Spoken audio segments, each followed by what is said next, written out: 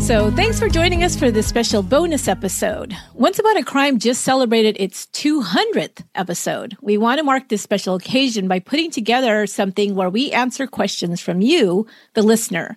So thanks so much to everyone who sent in a question, and I think we're going to be able to answer most of them today. But first, I wanted to welcome Lorena, who's my special co-host today. Hey, Lorena. Hey, Esther. Crazy that we have reached 200 episodes and we're here. Yeah. Crazy. It is because it just really feels like I've been doing this for like a year, but we are actually marking our 5th anniversary in June. So it has been quite a wild ride, and it's really gone by in a blur. So my first question was for you, actually, maybe my only question, because you're going to be asking the questions in a minute, is that you started with Once Upon a Crime and you've been part of behind the scenes for a while. I was trying to remember when you started and how do you feel like things have changed from then until now? So to start, when I started, it was January 2018. I remember seeing your Instagram post. It just said now hiring, and the basics. It was just like, oh, I need some filing because you needed all of the scripts filed, and I was like, oh, I can do that, and then maybe some packaging. I was like, oh, I could do that, and I mean that was just what I started off doing. And now, as far as change, like, gosh, I feel like I've grown so much to be a part of the actual production of the show, research. I mean, you're so amazing for letting me kind of take the reins on some of the episodes as far as like outlines and stuff. Obviously, you're the writer and everything, but that just has changed so much, as well as just the amount of listeners we have. I can't thank them enough. I mean, if it wasn't for them, we wouldn't be here. It's really cool just to see the development of the show, as well as even you hearing some of the original episodes. Your confidence has gone up so much in your voice. The quality of the sound in the show itself has changed a lot. I just feel like there's so much growth that has happened. And it's exciting. It's all exciting. It's funny because I was telling you just recently that I had gone back to some of the first scripts that I had written, which was the Lost and Found scripts. So the Cleveland kidnapping and JC Dugard and those. And I swear, I felt like those were so long. And I went back and those are so short. Yeah. and I think that's why, because when I did first start, like it was really a learning process to do research and put together a script and, just try to tell the story. And I think that, just trying to put all those pieces together and kind of figure out how I was going to do that and how much of a story I was going to tell. And it really felt like, I mean, I swear that I thought the Cleveland kidnapping one was like 30 pages and it was like, I don't know, 6 or 8, and now, I mean, just for reference for people that are listening, when I write a script, average is probably about 10 or 12 pages, I think. Yeah. And that probably takes me out to about 45 minute episode.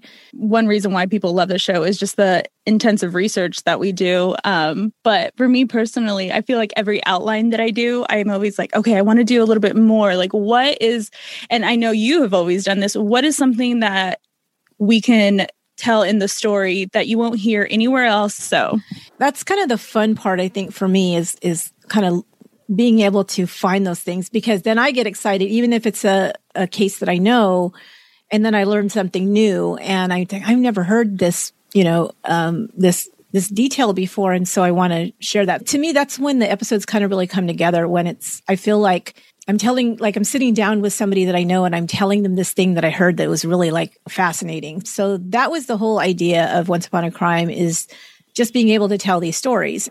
For Lorena, when she first came on, really, when I was hiring somebody, I just needed like an admin person to come in and do some of these things. And there's a big pile of filing to do and stuff like that. But it didn't take long before I realized that Lorena could pretty much do anything that I gave her.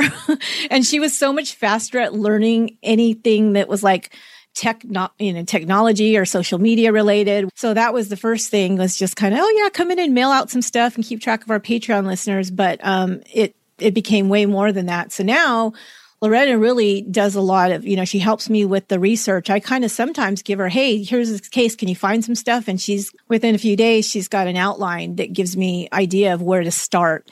And then that really helps me, because then I can spend the time looking for those things like we talked about, like the details that make the story to me, the most interesting. So that's really helpful. Otherwise, you guys would be getting probably 2/3 of what I put out now as far as the story.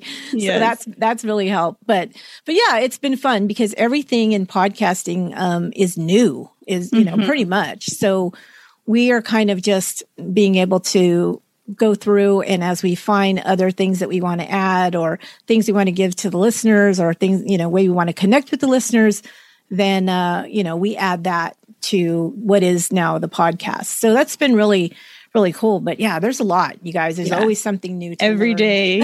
You learn something new every day. Just when you think you have Zoom and audio down, it bites you in the butt.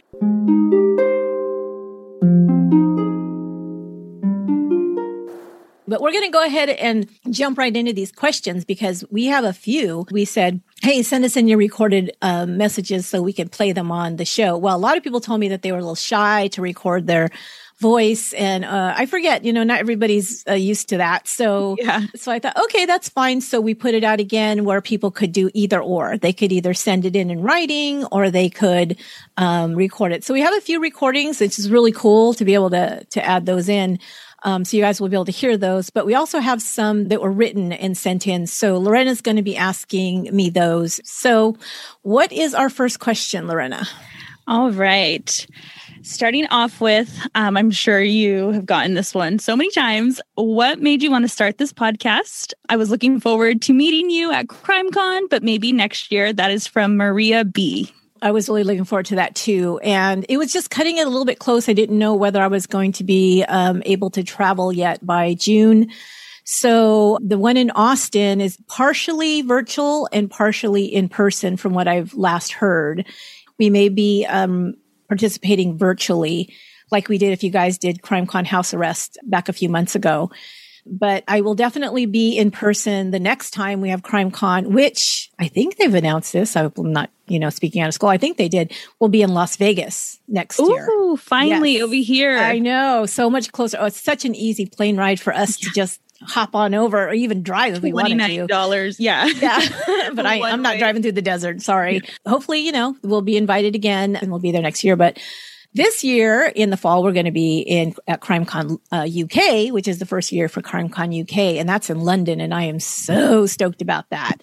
And that's at the end of September. So we've got a little ways to go, but one of our favorite things is meeting listeners. So I can't wait to do that again. But how do we get started? So I kind of told you a little bit in the intro. We were talking about that, is why I started it was just, I've been a big true crime. Well, actually it was true crime books back in the day. We didn't have all the offerings like you do now, like all the documentaries and shows and Investigation Discovery Channel and, podcasts. All podcasts and everything else. But I started out in high school, reading true crime books and looking for anything I could on true crime. And that was just kind of a guilty pleasure for me for the longest, because I really didn't know anybody except maybe my sister who, was really into true crime. And so I had podcasted before just as a hobby, because I used to love to listen to podcasts. And then I said, oh, that'd be fun to make one. But I just did it for myself just to learn. And then I thought, well, if I ever did a podcast, I would think I would love to do a true crime podcast, because I know all of these cases. Like I know all these details of so many cases that are so interesting to me. And I'd love to tell, those stories. I know I could do that forever. And yet I thought, I don't know if anybody wants to listen to that. I had looked for true crime podcasts and there really weren't any. There was maybe 2, and one of them was Gen Y. Wow. So yeah, I don't know if people would want to listen to that. But then Serial came out, which was huge. And that was a true crime podcast. And because that blew up, I thought, well, there's a lot of people that want to hear these kind of stories. So that's good. At that time, I was actually already planning, like in the planning stages of the podcast. And the other thing I thought about was Serial ended after like 10 episodes. And I thought, well, all of those, because they had millions of people listening, and all those millions of people, they're going to be looking for more of this kind of content. So I better hurry up and get that going. So we launched in June of 2016 with the first 3 episodes. And yeah, it pretty much took off. So once I knew that I had this audience already, I thought, well, I got to keep going. Yeah, can't let them down. Yeah. And, if people want to listen, I want to tell the story. So it really quickly became almost a week. I think at first I was releasing like every 10 to 12 days. And then I thought, well, I should really try for once a week. And I think after the first, maybe a couple of months, I was maybe a little bit more. I can't remember exactly, but then I went to weekly, and then that pretty much took over my life, as you know, Lorena. Slowly taking over mine. No, I enjoy it though. Next question. All right. What does it take to start a podcast? I know we kind of touched base on it as far as where we are now, but do you need special equipment? What goes into creating an entire episode? That is from PJD. So I always tell people this because I have sometimes people that are getting ready to start a podcast will reach out to me and say, hey, you have any tips and whatever. And the first tip I give them is don't use me as a reference, because the way I did it was absolutely unnecessary and way too much.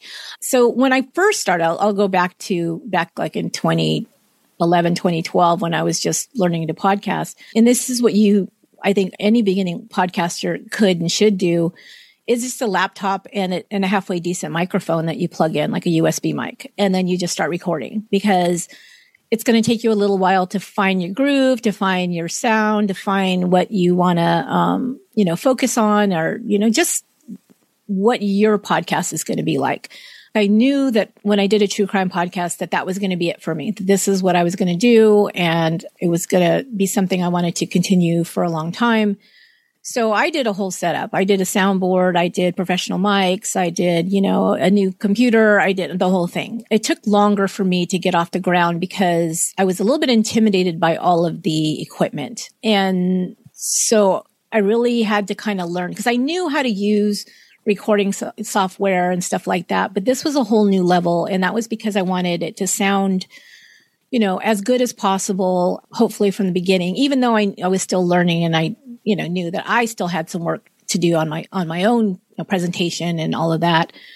But I figured we start off with good sound, because that was one of my sticking points. I was a big podcast listener, and I couldn't stick with podcasts that the sound, it was hard to hear, or anything distracting, anything like that. I thought, well, I don't want to do that to my listeners if I ever have listeners. And so let me start off good. But yeah, really equipment. No, you just need, you have a laptop or a computer, a USB mic, plug it in and get going. Don't think about it too long, because it'll just delay you. Yeah. As far as process, I mean, there's a lot to think about before you really hit the microphone, to be honest. You have to think about, what's your podcast about? How often will you publish a new episode? How long will the episodes be? Is it going to just be you, or you and a guest host, or you doing interviews? What's the tone going to be? Is it going to be a comedy kind of thing? Is it going to be more straightforward? Is it going to be informative? There's a lot of different ways to think about it. But if you listen to podcasts, you might have a good idea, like, oh, I like this with this podcast, and I like this about that podcast, and kind of put it together in your own style. One thing I'll just say is never imitate somebody else's. Just make it your own, because that's what podcast listeners want, is they always want something different. Like, okay, I listen to that podcast for this, but I want to listen to this podcaster because I like their take on things. I have other podcaster friends who have shows kind of like mine, but they're completely different, in what they cover or how they present it. So our formats might be the same, but our styles are different, which makes it really more fun for the listener to have.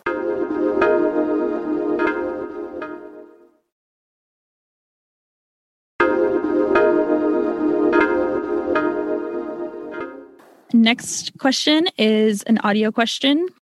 Hi, Esther. This is Lala from Phoenix. My question to you is, what has been the biggest perk of podcasting for you?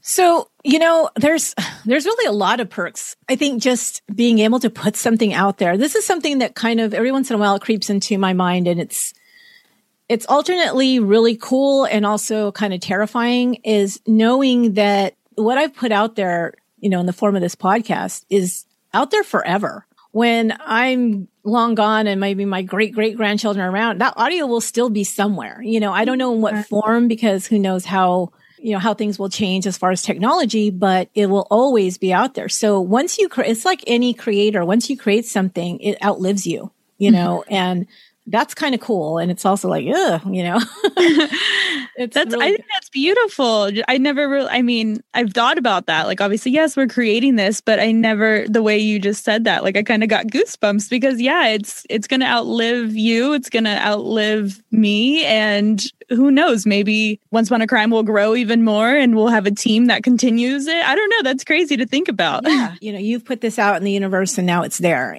I think really the other really biggest perk of it is, well, being able to do what I love. I mean, for sure. And also just the community. I mean, it has been so great to meet so many people, other podcasters, podcast listeners who now I call friends. We may not live close to each other or even be in the same country, but we've gotten to know one another or connect at certain times, whether it's at crime cons or other things. And that has been so cool. I just love being around, especially like with the other podcasters, a group of people that are all creating something and we all have that in common. And also it's been a very supportive community. I mean, just so many nice people. I don't know that I've been in another industry where I felt like people were so just helpful and nice and decent and interesting and creative. Really, really cool. So, yeah. And always just on your side. I mean, whenever I do some of the posts, we recently had our 200th episode and then we finally got the 2020 podcast award for society and culture. And so many listeners, yes, were saying congrats, but so many other true crime podcasters were like, you deserve it. Well done. Just going back and reading the comments from other true crime podcasters it's really heartwarming to see that, we're doing the same thing, but there's no competition there. No. Yeah, exactly. There's no competition and everybody really does applaud everybody else's, successes and these milestones and stuff. So that's really fun. That's been like one of the biggest perks, I would say. For sure. All right, moving right along. How do you choose your cases? And why those specific ones? That is from JCS. So the way I choose it, it's so funny because I think in titles, like everything. I think the first thing I think of is titles or grouping things together. So that's why I made the podcast the way I did, which is a different topic every month. And because it would be a title. The first title was Lost and Found because I wanted to tell stories about people who had gone missing for a long amount of time and then were later found and rescued. Because before I kind of knew like these were the cases I wanted to discuss. And then they all kind of connected to one another in that way. So from then on, I thought, okay, what happens a lot of times is I'll think of one case that I know I want to cover. And then I think of what other cases that are kind of similar in some ways. There's something that connects them as a theme or a topic. And then so I create that topic for each month. And then we look for other cases that may fit into that theme. And then the second part of that is, but once we do find those cases, which Loretta knows because she helps me now with the research, is it has to be something that there's a little bit of a twist or something weird about it, or there's just, so it can't be super cut and dry. Like, yeah, there needs to be a story behind it. It can't yeah. So just to give an example of kind of what I mean by that, when there's cases, most of the time, if there's a case that I know, like it was some terrible crime, but what we find out is that the perpetrator was really mentally ill. They were either having some kind of psychotic break or something like that. They do something terrible, but they can't be held legally responsible because they are so compromised mentally. We already know why it happened. And there's not a whole lot of blame to go there. Of course, they did the crime and it was a terrible and tragic thing, but those are not as interesting to me because those are just tragic and sad. Mm-hmm. But what's interesting to me is that people that don't have those issues and they do these insane things anyway, I want to know what are they thinking? What happened to them make a choice? Because at that point, it's a choice to do something that most of us would never consider doing, you know? And that's where the psychology of crime comes in for me. And that's the most kind of interesting part of it. Yeah. All right. Are there any cases you won't do? For example, I know some podcasters won't do children cases. That is from Amarinda S.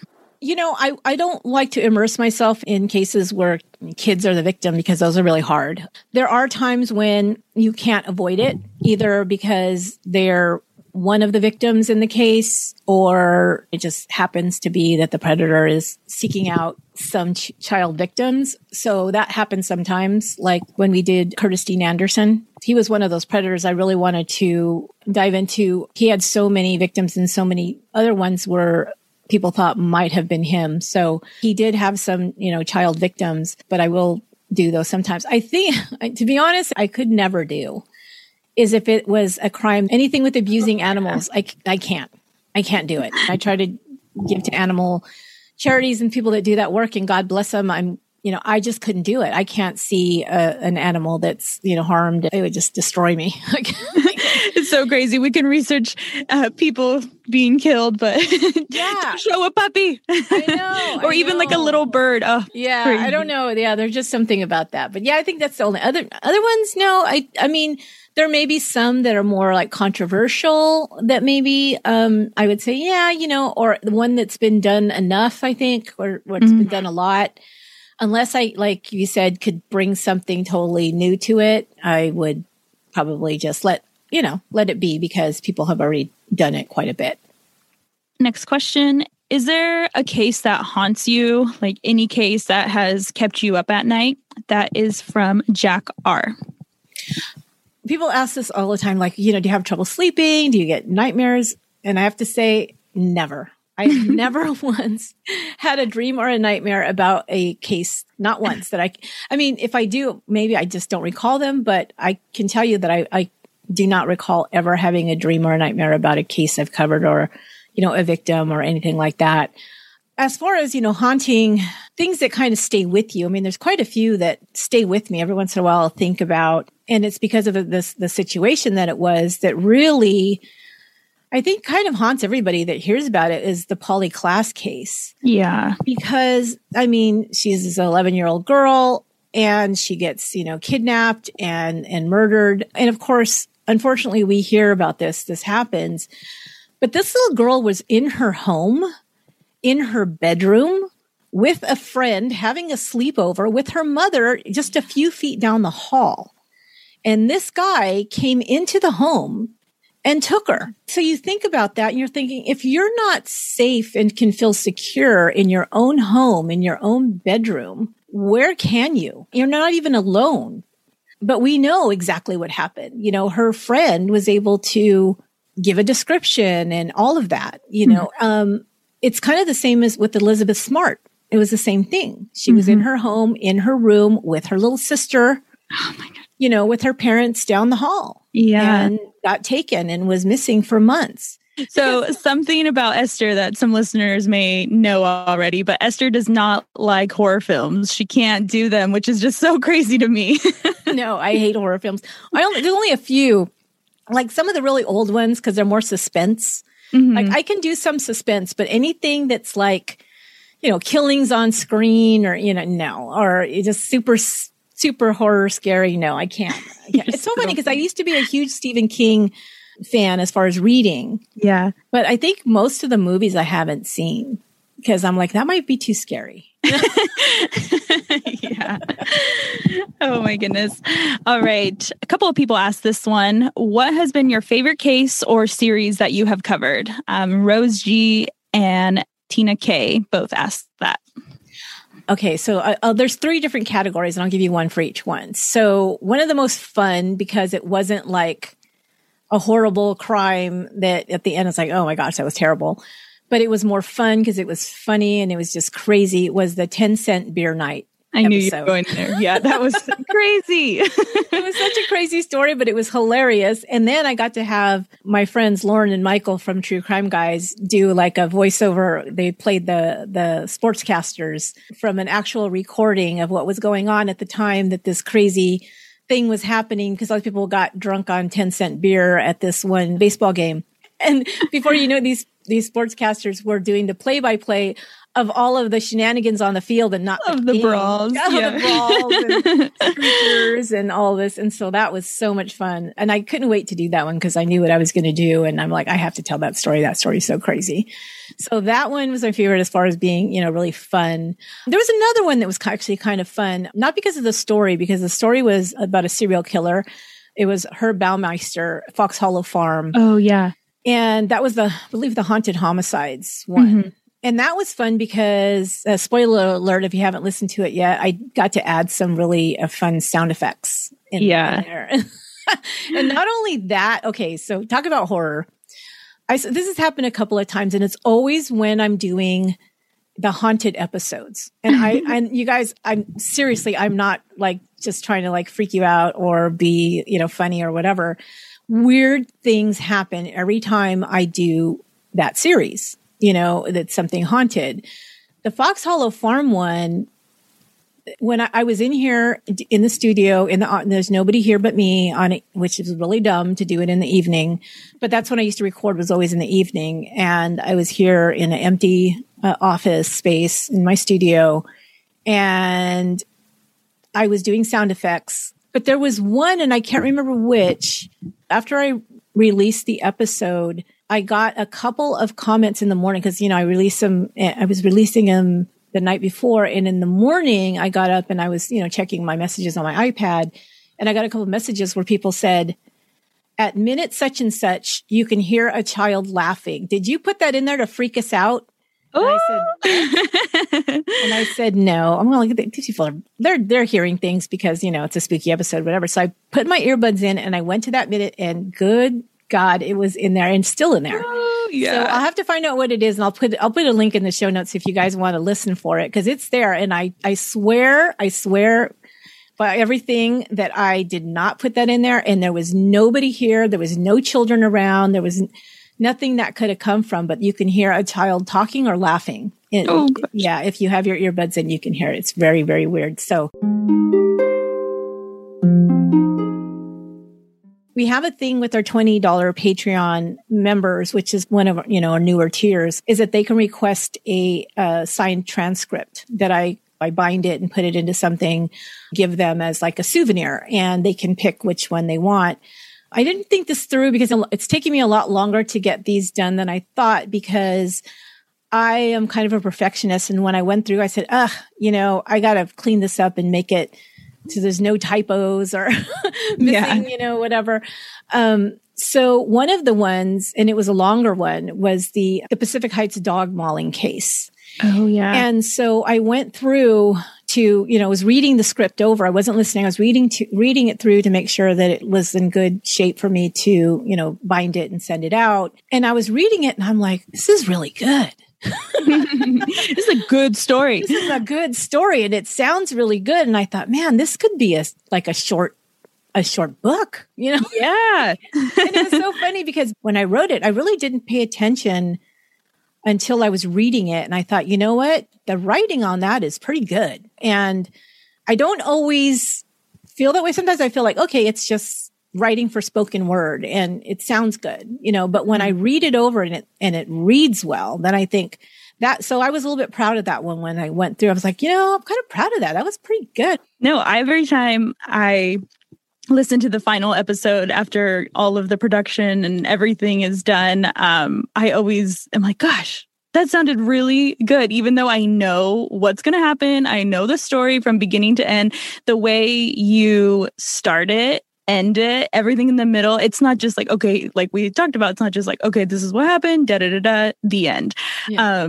You really make it interesting. And with the sound transitions, I don't think a lot of people understand like why the transitions are the way they are, but some of them are like, okay, fast forward 10 years, but then wait. So I don't know. It's almost like a little cliffhanger the way you write. I love listening to the final episodes because, you are a great writer and the scripts are awesome. Yeah, for me, because I love to tell stories. And I think that's the way I think. I think like a reader, like, where is it good? Like if I was to open a book, like what would get me hooked on that story? And if the chapter ended at this part, it would be like, oh, I got to get to the next chapter, So that's the way I think. And that's the way I try to write it. So it keeps people wanting to listen to the end. All right. Next audio question. Hi, Esther. It's JP. I've been listening to your podcast for about 3 to 4 years, and I've been really fascinated by your take on true crime cases. On your FAQ page on your website, you mentioned your favorite true crime books. I wanted to know, what were your favorite true crime movies or TV shows? Oh, and happy 200 episodes. Thank you, JP. I had to think about this one for a while. Yeah, I put a lot of books that I've read. And of course, I remember those because, like I said, I'm a big reader. But yeah, there's definitely been some shows, especially recently. One of the best as far as, and it's a dramatic series. It's not a documentary series. None of the best as far as true crime goes. I mean, just in the recent past is Mindhunter.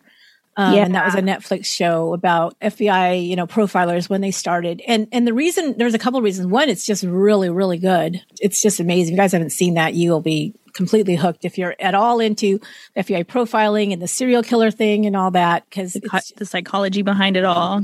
And the other reason is because that has always been a big interest of mine. I used to read everything by John Douglas, was one of the original FBI profilers.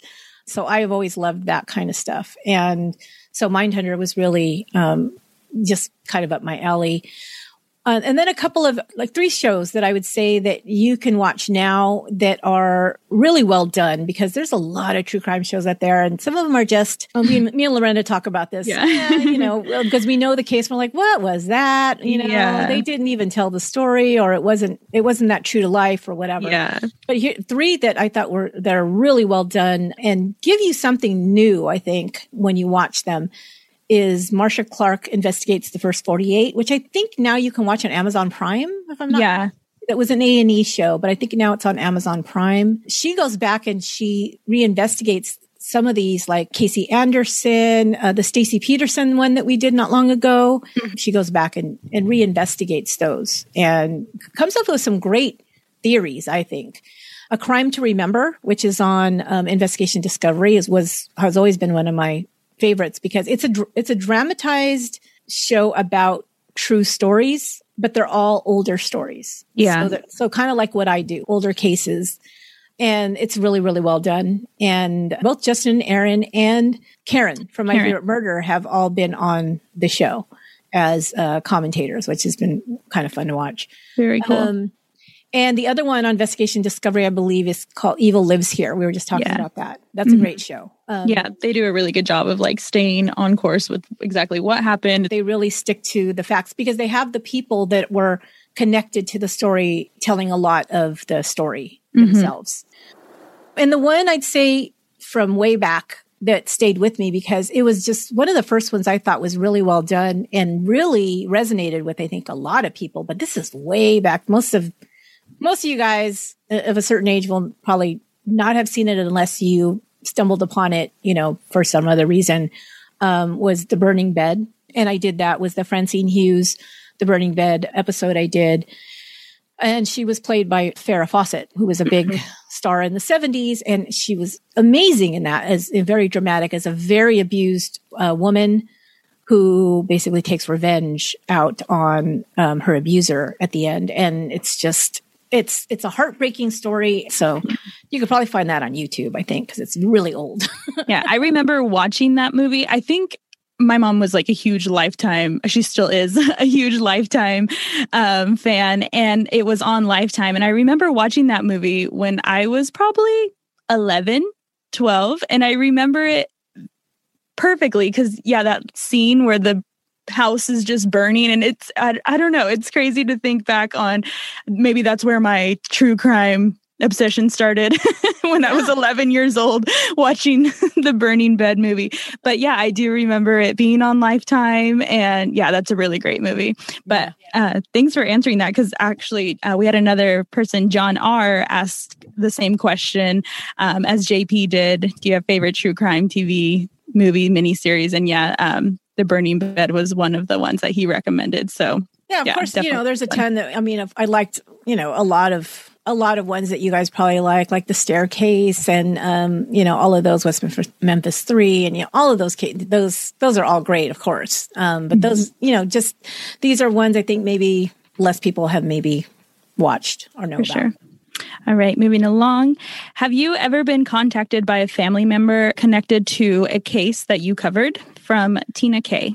That was always one of my things that made me really oh God, it'd be terrible. Somebody, because it's a difficult thing to put, this information out there about somebody. Maybe it's their, family member that was the perpetrator or the victim. But there's only been 2, maybe 3, and all of but one have been positive. Yeah. And the one that wasn't, I wasn't really concerned about because, I'll say that in a minute. But I actually got one from somebody who was a family member of one of the perpetrators, who actually said, "Thank you for telling the story correctly." Mm-hmm. Because they said, you were really fair about it, about the information that you gave out, because most people just kind of bash. Say, oh, this is a terrible thing or whatever. And, the person did a terrible thing, but there was also a backstory about how they got involved and, what happened and who else was prodding them to do, certain things. So they were appreciative of that, which was great. That was really surprising. And they even said, this is a family member and we care about them, but they really made some really bad decisions in their life. But we're just glad that it was told fairly. And then there was another one. I opened up the email and I saw the first couple of lines and I thought, nope, I know exactly where you're going. And I am not going to get into that with you, because it was about, again, a family member who was a perpetrator. And this was their child, who was young at the time, in their later teen years. But I had already known that person was kind of a supporter of the parent. Mm-hmm. But I also kind of knew why, because I had researched the story. The person who was the perpetrator, who is in prison now, was very manipulative and very abusive, if not physically, then psychologically. Mm-hmm. And this person, who was her child, was very manipulated, because it could be just, you're young and you're told certain things by a parent, and it's kind of hard to say my parent's lying or my parent's a bad person or whatever. So, I'm not going to pick at that scab, and also because that may just be the way that they need to think about it to be able to just deal with life, because think about it. If that was your parent who did that kind of thing, how would you deal with that? Yeah. Obviously he doesn't want to hate his parents. So I thought, okay, he got off his chest what he wanted to say, because basically he was saying that it was all wrong and wrongly convicted. And this is not a new case. This is something that's been around and has been, investigated and gone before parole boards and all this stuff. And this person is very unrepentant. And there's really no other theories. Everybody knows that this is what happened, but he's, in his mind, he's trying to tell himself that this is not what happened. All right. Next question. If you could learn the answer to one famous cold case, but only one, which one would you choose and why that one? From Kristen R. Yeah, there was a few. So I picked one because there's probably more than one, but I'll just pick the one. It was West Memphis 3 case, because, I guess there's still two ways that people think about it. Yes, they were guilty when they weren't, but there really was no evidence of their guilt, when we really pick it apart. So, these are 3 children that died. So I would really like to know who was responsible. I really think it's possible that we will get answers to that at some point. So with all the new DNA and everything. Mm-hmm. Yeah, there's definitely a chance that will be solved. And I would really like to know, because, that's three families that lost their, little little no children. answer. It's horrible. Yeah. All right. Audio question. Hi, Esther. This is Allison. I've been a listener for a long time. And I have to first say the episode you and your sister did about Scott Peterson was the best thing ever. When she said him and his ranch dressing and his pizza. Anyway, you know what I'm talking about. Anyway, my question to you is, how long ago did you get started? And what case would you say is the one that is your favorite? Which one would you say was the most heartbreaking for you? Which one was the most interesting to cover? And if you had it to do again, were there any that you might not do in this again? Maybe you did it the first time and thought, I don't ever want to go down that road again. Just curious. Thank you so much for the podcast. I love it. I live in the East Bay, so I'm not too far from you, and you are definitely my favorite. Have a good day. That's so funny. Everybody always loves the episodes I did with my sister, Yolanda. Those were a lot of fun for me to do. I mean, we talk about true crime, what we're watching and cases and stuff all the time. We've done it for years. So it's just really natural for us to get together and talk about these things. So that was really fun. Yeah. So favorites I already talked about. Heartbreaking. So there was a couple. The Kitty Genovese was one. Selena was two. And both of those because they were both young women pretty much at the beginning of their lives. And really nobody had a bad word to say about either one of them. I mean, Selena, even though she was becoming very famous and all of that, all you hear about her is just what a nice person she was. Nice, generous, just sweet, innocent person.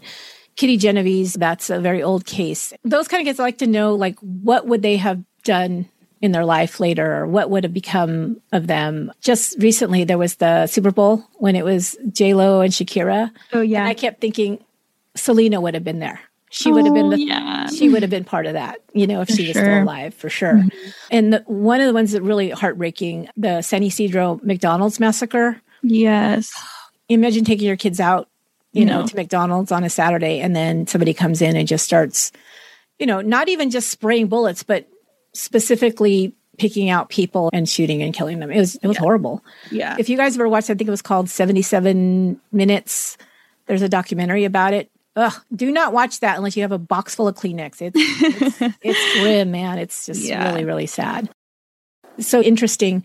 The Gibbons sisters, remember those two twin sisters that were so strange? Like they didn't talk for the first how many years, and they only talked to each other in a certain language. That one was super interesting. Like, what is going on there? Yeah. So I thought that one was really interesting. And then I wouldn't do again.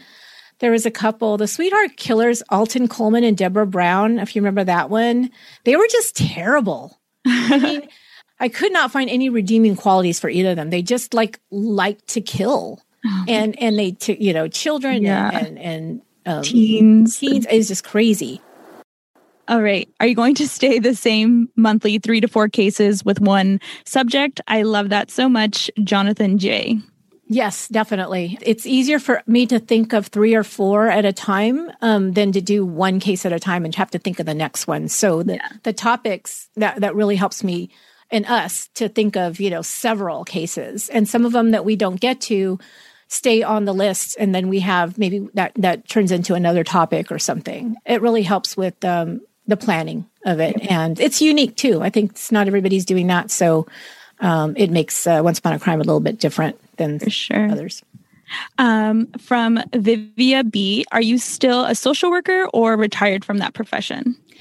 So I had a degree in psychology, and I actually was doing counseling when I was going to get my degree. I thought social work, they told us everything that was involved. Like, oh, that seems like a lot of work. I'm not doing that. But it was kind of in a way because I did work with youth, like in correctional facilities and stuff. So there was a lot of kind of social work aspects to it. But no, actually, I did retire from that. And that just, like I said, the podcast took over. And it was just all of my time. So I ended up not being able to take new clients because I just didn't have the time to do it. And then luckily, I mean, it took, 40 episodes before I thought, oh, I should get some sponsors because I'm not making any money here. So, and then, Patreon, of course, and the Patreon members really help with that too. So now I actually make a living with the podcast. It actually pays my bills. And yeah, so no, I don't do that anymore. It was great. I mean, it really helped me to understand people and the psychology of, when things happen to people and how they respond to them. And so that helps with when I'm writing the stories about these true crime cases. Yeah, that's one thing I always tell my friends and family and, people who ask what I do. I always say, I work for a podcast producer, and, they always ask like, oh, did she just start it? I'm like, actually, no, she has a background in psychology, so she kind of knows what she's doing. So, all right. From Kathy R. If you could be a prosecutor, the defense attorney, the judge, or juror, which would you choose? I guess my first reaction would be juror, because you listen to something and you judge it. Although it's kind of hard for me, I think, to decide whether somebody's guilty or innocent. Yeah. I'd rather other people do that. So my second thought was the judge, because you're kind of just overseeing the proceedings. Yeah. And you're not necessarily making the final decision, except for maybe sentencing. Yeah. Right. So as much as, I talk about crime, and you can tell sometimes when I'm doing the episodes that I have no sympathy for some of these perpetrators, I would have a hard time. I think I have too much empathy, and I would have a hard time, because I actually thought about being a cop at one point in my life. And then I realized, yeah, but you have to stop people and give them tickets. I'd probably always feel bad. Like, yeah, okay, I'll let you go this time. And I'd probably get fired because, we've all been in that position where we made a mistake, and am I going to be the one that, they lose their license because of, or they get thrown in jail, or, it's just, I thought that would be really hard for me. So I changed that and went into psychology of criminals instead. From Nikki N. and Sherry V., they both heard of a crime that grabbed their attention, and it's the Joel Guy Jr. case. We haven't covered that case, and they just want to get your opinion and your assessment of Joel Guy Jr. Yeah, so that one I hadn't heard of until somebody asked. So we looked it up. Both Lorena and I were like, holy moly. Maybe we'll do another bonus episode on that one. Yeah, maybe we'll have to, because it's still fairly new. Yeah. And I believe he has been sentenced, if I remember correctly. I think he was just sentenced in January 2021. So, okay. Yeah, I knew it was very recent. So that was the thing. Somebody asked, how do we pick? And that's one of the ones. They have to be resolved. Yeah. I don't do ones that are still kind of awaiting trial or something like that, because I want the end of the story, at least, from that point. And this is the guy that ended up killing his parents on Thanksgiving weekend, and then tried to get rid of the bodies by dismembering them. And the way he did it was just so strange that I think they were trying to go for an insanity defense. But from what I have been able to glean from just, what I watched or listened to or read about, was that I wouldn't particularly classify him as insane. It seemed like he planned it quite a bit. He just was not very good at it. Yeah. I mean, they found his backpack with all of the to-do list, pretty much, the what to buy list. He had left the house to go get something else to finish whatever he was trying to do to get rid of the bodies. And just so happened, they got to the house to do a welfare check because somebody had said, hey, they didn't show up to work on Monday. And they found all that. They found his backpack with all the notes. And he wrote down everything that he was going to do. And everything. So the whole plan was there. So people will say, oh, well, if you're that dumb, you got to be kind of crazy, right? No, maybe you're just dumb. And it didn't seem like there was any good motivation either, because it seems like his parents, he was 28. Yeah, I think 27 when it happened. Yeah. And they were just going to cut him off. He had been in college for 9 years, not getting a medical degree, just getting a regular degree. And his parents were paying all his bills and, his everything, and paying for his school. And they had just told him, hey, we're moving. We're selling our house, and you need to go now fly on your own, our son, and it sounded like what the motivation is I'll kill them and I'll have the money and I can do whatever I want. Yeah, just a horrible thing. So I don't see him as being insane. I think that was the right call. I don't think the jury bought that. I think he was just one of these, remember the spoiled son thing, one of those guys. It just was trying to take the easy way out. At least so far from what I've found out is that would be my opinion. So you guys can tell me what you think, though. Maybe we'll do a Patreon on it. That would be. Yeah. All right. Hey, Esther, this is Melinda from Cincinnati. My question to you is, what is your guilty pleasure when it comes to podcasts? Is there a particular podcast you listen to, but you don't really like to admit that you listen to it? My second question was, if you have any opinion about the fact that Crime Junkie is still as popular as it is, even after all the plagiarism scandal that had happened. Those are my questions. Thank you so much. So guilty pleasure, I wouldn't say that there's any that I would say, oh yeah, I'm not going to tell anybody I listen to that, Yeah. But I do listen to, besides true crime, of course, I listen to a lot of like news and politics. Like I listen to that, a little bit of that every week. I would maybe say people might be most surprised if they don't know me, is that one of my favorites is Teen Mom Trash Talk.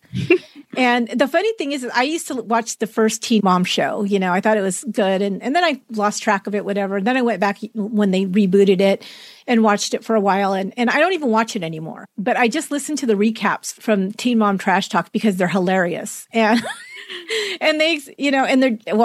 Tracy Carnazzo and Nicole, they're friends. They've been friends forever. And Tracy's a comedian. And they do like 90 Day Fiancé. They do a couple of other ones.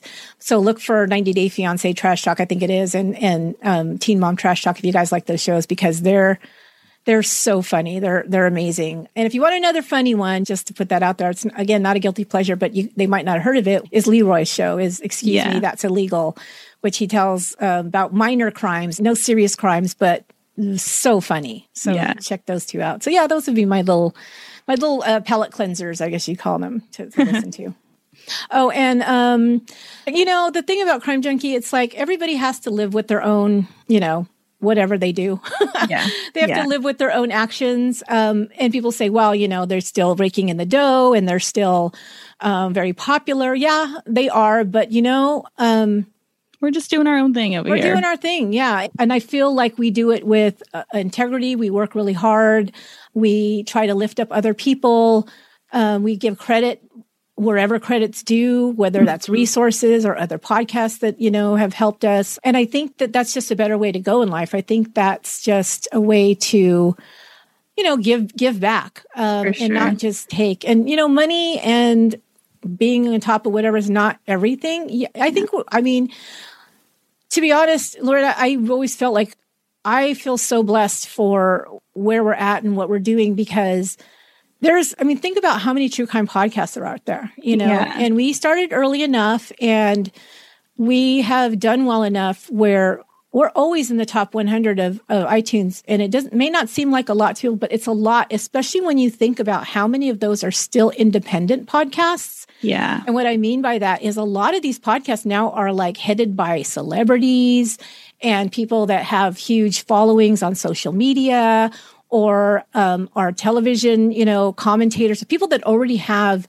all of this PR and marketing and audiences in place. And we started when nobody knew who we were, and just on the power of the storytelling and on what we've created is that we have a large audience. And that to me is amazing, because I really never expected that. So it's just so rewarding to me. Yeah. And I feel like we can show our faces anywhere and people like us, we don't have to worry about being controversial or being like, some people like us, some people think we're hacks or whatever, You don't have to do that. And I'm really glad about them. So I'll continue doing things the way I'm doing them and put as much integrity as possible into it. And, at the end of the day, I think we feel good about what we created. So absolutely. I tell people that all the time. I'm like, Esther is seriously one of the most humble, hardworking, just noble people I've ever met. Obviously, there's like an age difference between us, but every time you and I are working together, I'm just like, it's like I'm working with one of my friends. And we didn't know each other before this. And when you win, I win. it's great working with you. Yeah, no, I mean, it's been so great. People talk about perks, it's like everything has been a perk, to be honest. Yes, exactly. I mean, is it hard? Yeah. Do I get exhausted, writing? Yeah. But when it's done, it's all said and done. And, it's like, wow, I really like that episode. That came out really good, and that feels good, and then I'm on to the next one. It's like, not much time to bask in the glory. You got to move on. Exactly. All right. Last but not least, did Carol Baskin make her husband disappear from Raven H? And I love that name, Raven. That's an awesome name. I wish that was my name. But yeah, that's so funny because when I watched that, Tiger King, it was so huge and I hadn't watched it. It looked kind of silly when I first saw, what was out there. And then we ended up doing it for, Let's Talk About True Crime, because it was such a phenomenon at the time. Like, okay, I got to watch this and find out what's going on. And then when I watched it, because I heard so much, Carol Baskins killed her husband and Carol Baskins, and all this stuff. I thought, where is the information that she killed her husband? I mean, he disappeared, but I see nothing in there that anybody had anything on her except for the fact that she married him. He was much older. He had a lot of money and he disappeared. Okay. You can extrapolate that and take a leap and say, oh, maybe she killed him. That's kind of like a gossipy thing to just do. Ooh, do you think maybe she killed him? But to put it out there like that, because it didn't say that. The only one that said that was Joe Exotic. Yeah. He's the only one floating that theory. Yeah. So I would have to say that for me, the jury would still be out on that. And right now I don't see any evidence for it. Not to say that she didn't, but I'm saying that they didn't show us any evidence for it. Mm-hmm. So I would, if you can show the receipts, then I could make that leap. But so far I haven't seen any of those. So I would say I'll have to reserve judgment for now. That is it for all the questions from our listeners. Thank you, Esther, for having me on as your co-host. This was super fun. Yeah. Thanks everybody for sending those questions in, and those of you who recorded them. Thank you so much. That was amazing. And you guys sounded great. Let's hope we do this again in another 200 episodes or whatever. Yeah. Or maybe we'll do it like I was going to say, maybe like every 50 to 100. Yeah, I'm thinking 500 episodes is the next big one, but oh my gosh, I don't even want to think about that right now. It's like one of those things you just kind of keep going, and then before you know it, you stick your head up. It's like, wow, we're at this many episodes, the 400s already. So yeah, I'm not going to think about it. I'm just going to keep moving forward. Yeah. Let's get 201 out next week. Exactly. We got to go and finish that one now. Yes, exactly. Too true. All right. Thanks, everybody.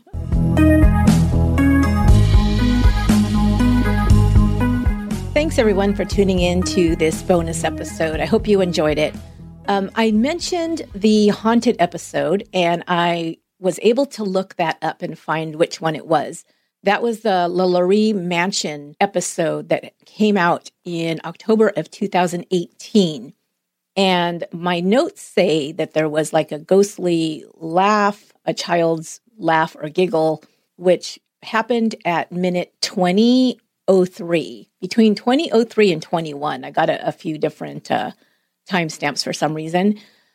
It may be a little bit different as far as the time because we have taken off certain ads of that episode. And I think there's maybe a 30-second ad at the beginning now. So it may be a little bit off, but if you want to try and listen to that, it's the LaLaurie Mansion episode. And that was in October of 2018. So go back to season 2, I believe that was, if I'm not mistaken. All right. Well, thanks again so much for listening. I hope that you enjoyed it. We'll be back Monday with a new episode. We also have some Patreon episodes, bonus episodes going out in the next couple of weeks. If you want to check out our Patreon page and think about joining, it's patreon.com/OnceUponACrime, or just go on Patreon and search for Once Upon a Crime Podcast. Thanks again. I'll be talking with you guys really soon.